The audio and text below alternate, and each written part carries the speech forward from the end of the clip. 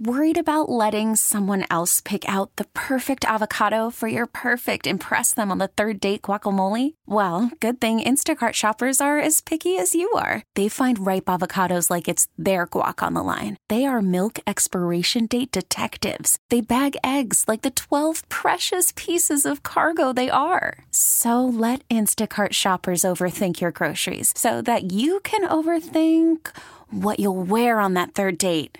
Download the Instacart app to get free delivery on your first 3 orders while supplies last. Minimum $10 per order. Additional terms apply. We get it. Attention spans just aren't what they used to be. Heads in social media and eyes on Netflix. But what do people do with their ears? Well, for one, they're listening to audio. Americans spend 4.4 hours with audio every day. Oh, and you want the proof? Well, you just sat through this ad that's now approaching 30 seconds. What could you say to a potential customer in 30 seconds? Let Odyssey put together a media plan tailor-made for your unique marketing needs. Advertise with Odyssey. Visit ads.odyssey.com. Sports Radio 92.9, The Game, back at a Chuckery Show, hanging out in the Kia Studios on this Tuesday evening with you. 404-726-0929, that is our Solomon Brothers Diamond text line to be a part of the show. Well, coming up Sunday, be the Falcons' first game on the road as they head up to Detroit to take on the Lions, coming off of another stunning win, 25-24 over the Green Bay Packers. Let's head up to the WadeFord.com hotline, Atlanta's Ford dealer. Let's talk to our buddy Daniel Flick, Falcons writer for Fan Nation, part of the SI network. You can follow him on his personal Twitter page, @ByDanielFlick. Daniel, as always, buddy, appreciate a few minutes on the show with me here tonight. Yeah, for sure, man. Happy to hop back on with you and excited to talk some ball. You know, I was talking about this in the last segment and I know people are frustrated about, Pitts' targets and London's targets in the first game or this, that, and the other. But this is what I say about that. And I don't say this in a bad way when I say this. They have too many weapons. They have too many guys that they can get the football to. And I think, Daniel, moving forward, I think that this is going to be a week-to-week thing where they're going to take the matchup that favors them most and exploit that. And if that means Pitts doesn't get as many targets or London doesn't get as many targets, they're going to exploit the matchups that benefit them most because they have so much personnel on offense. Yep, I agree, and I think even more importantly, Arthur Smith agrees. This is something that he's touched on several times as well of late, and I personally could not agree more. I think when you look at the way that Arthur Smith wants to run his offense and how run-heavy he'd like to be, there's not enough targets to go around to where you're going to satisfy everybody. And, we've heard Arthur talk about, the fantasy football community and kind of their, how loud and vocal they are about some of those things. But you're right. I completely agree with you. I think that really the Falcons have so much versatility with how they can win. And I think that's kind of, as you said, it's going to create just some outside frustration with, the week-to-week target share and kind of how that varies. But, for the Falcons, Arthur Smith said earlier this week, he will never apologize for winning. And regardless of how they do it, I think he's solely focused on capitalizing on that week-to-week advantage, as you mentioned. Whether it's obviously week one, we saw London have, I believe, 1 or 2 targets. I think Kyle Pitts had 3 targets, but Algier had a really good game. Robinson had a really good game. This week, you could kind of see London and Pitts, especially in the first half, receive kind of more of a focal point offensively. And then, as the second half wore on, you kind of saw more of a balanced attack that was very exciting, kind of seeing all of the various weapons in the arsenal kind of come together. And so I think kind of looking back at your initial point, I fully agree. I think that it's not at all a bad thing. It's going to frustrate some people on the outside, but inside the Falcons have a group of guys who just want to win, and they have the pieces to attack. If you're really good, on run, if you're facing a good pass rush or a really good run defense or whatever it may be, the Falcons have the pieces to where you can attack whatever it may be.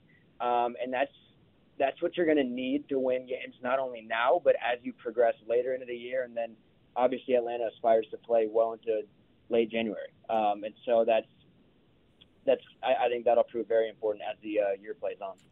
We know the first-round pick for the Falcons has been outstanding thus far in the first couple of games.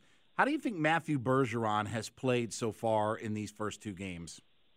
Yeah, I was just thinking about this the other day. He has not had his name called very often, whether it be for good or bad, and I think for an offensive lineman that is an overwhelmingly positive thing. He's been steady, and it's not necessarily a high bar, but if you look back at Jalen Mayfield in 2021, Week 1 was a disaster. Clearly not ready, and it really just snowballed from there. Matthew Bergeron, we have not seen any of that. He held his own throughout training camp. He held his own in the preseason, and so far he's been very, very good. And it's felt like watching that the Falcons have had more success running left than they have running right. And the Falcons invested $135 million, if I'm not mistaken, on the right side of their offensive line. So that left side with Matthew Bergeron has been very, very impressive so far to me. And again, I think a lot of people forget with Matthew Bergeron that he had one practice at left guard in his entire football career when he arrived in Atlanta for rookie minicamp earlier this year. And the fact that he's been able to acclimate as quickly as he has been very impressive. And you're only going to see him improve, the more that he kind of sees and experiences some of these various things that he's got to adapt to. He's touched a lot about the speed of the game and just the adjustment that you have in that regard, how much quicker you have to be with your hands and feet and everything inside as opposed to outside. It's a big learning curve, and one that not a lot of people fully grasp at times, I think. But it's one that he's handled very well. And again, you look at the way that Mayfield played. Even last year, Elijah Wilkinson, Atlanta had a bit of a revolving door at left guard last year. Matthew Bergeron has been nothing but steady so far. And again, he was always more of an upside play. And so I think the Falcons are very, very encouraged with what they've seen so far. Daniel Flick joining us here on the waitfor.com hotline, Falcons reporter for Fan Nation. Excuse me, as we talk about Falcons win last week over the Green Bay Packers as we get ready for Falcons and Detroit Lions coming up here on Sunday. I still have my concerns about the pass rush for this team and them getting home, especially with their front. I mean, with their defensive front. I mean, their defensive front, outside linebackers and things like that. And it feels like that we've had to, at times, blitz to be able to get home against quarterbacks. Is there a concern about our front line that, again, they've not been able to generate enough pressure? We're not going to see – I mean, look, the quarterback in Week 1 was making his first ever NFL start. Even Jordan Love was only making his third NFL start. Again, it will ramp up at some point, and it will be guys that are more experienced. I mean, we'll have our ups and downs with that. But, again, I have my concerns about just can we create any kind of steady pass rush with our front line? Yeah, I think there was so much optimism entering the year about Calais Campbell, and Arnold Ebiketie, kind of, if he could take that next step, even the signing of Bud Dupree, you kind of had a lot of optimism there. And so far, the Falcons have flashed, I think, creating that pass rush with 4, but a lot of that's come when the opponent was in an obvious passing situation. Again, you look at against Green Bay last Sunday, that 4 and out, that was, their final offensive possession. The Falcons got home on Love quite a few times throughout that possession. And then again, in the fourth quarter against Carolina, it felt like, I want to say they had 5 pressures, 5 hits on Young. And so you kind of get into those situations where you allow them to just kind of pin their ears back and go. And it seemed like they could create a little bit more. But, overall, you haven't really seen, I think, the presence you were hoping to see. I know Calais Campbell said after Week 1 that he felt he was kind of pressing a little bit. Obviously, he's at 99 career sacks right now and is really, really eagerly trying to hit the century mark. But, I think as a whole, the Falcons, added so much talent up front. And I believe we actually talked about this the last time I was on, just about how much optimism there was and the talent that they had and how how expansive of a room they had. And, the interior line has been all right with pressure. I think Onyemata's had a few hits. Obviously, you have what you have with Jarrett, and he's been, same old, steady, consistent pressure guy inside. But that outside pass rush has obviously been a really big flaw for several years. And I think we're seeing a little bit more, again, there's been times in years past where they haven't, even in those obvious passing situations, they haven't created that pressure. So I think we're still seeing a little bit of a step forward. It just may not be as big as what, I think we were all hoping for. Yeah, even the Caden Ellis play was a 3rd and 11. That sack that came was an obvious passing situation, to your point. Yeah, exactly. And, again, I think with Ryan Nielsen, one of the things that New Orleans is known for is their ability to kind of manipulate looks up front, especially, using those linebackers and how they kind of rush and drop. And it's a quarterback's worst nightmare, really, with how they kind of mix those rush plans up front. Again, it's kind of why Ellis was pretty much unblocked. But I think that Ryan Nielsen probably has been forced to be a bit more creative and show a bit more earlier than he was probably hoping to. And again, his past and pretty much the last several years in New Orleans shows that if you have to use, linebackers and have to kind of continue sending extra guys, he can do it and he can make it work. But, again, I do think that right now, if you're looking at kind of an underwhelming unit, I would say that kind of outside pass rush is certainly an area the Falcons are hoping to improve in week 3 and then obviously throughout the rest of the year.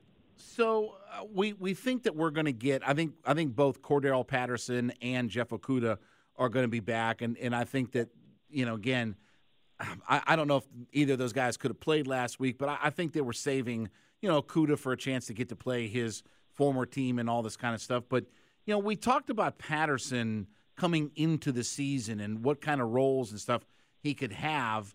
But now when you look at the reality of this offense and how it's playing out, what do you think his role is going to be? I mean, I'm going to be interested to just see what they do with him because they don't really need help running the football. So what is his role, you think, specifically going to be, moving forward in this offense? Yeah, I think it's a good question, and I think Arthur Smith is still trying to figure that out as well. I think you can, after week 1, he mentioned he's still kind of trying to figure out how to find that happy medium with Algier and Robinson's workload as well. And so I think adding Patterson into that mix, he's such a good playmaker, and I think Arthur has said on several occasions how much he values just trying to find ways to involve him, whether it be, running game, passing game, however it may be. Throughout the offseason, the things that they consistently said is that he's going to have more of a role and kind of be used more how he was in 2021. But again, that's kind of the role we've seen Bijan have so far. And so I do think it's a good question. I think they're probably going to end up scaling Bijan's total snap count back a little bit, try to get Patterson around 5 to 10 touches a game, especially early as he's still kind of, reacclimating. But again, I do think there's ways to get creative with him. Arthur's proven that in the past that he is more than willing to, find ways. And I think we're probably going to end up seeing him used primarily in that same running back role that he's kind of had so far in the last 2 years. I think you'll see him involved more as a receiver this year than last. I think, last year he was used more as a running back because of really the way that room ended up shaping up. But this year, I think you're probably going to see him.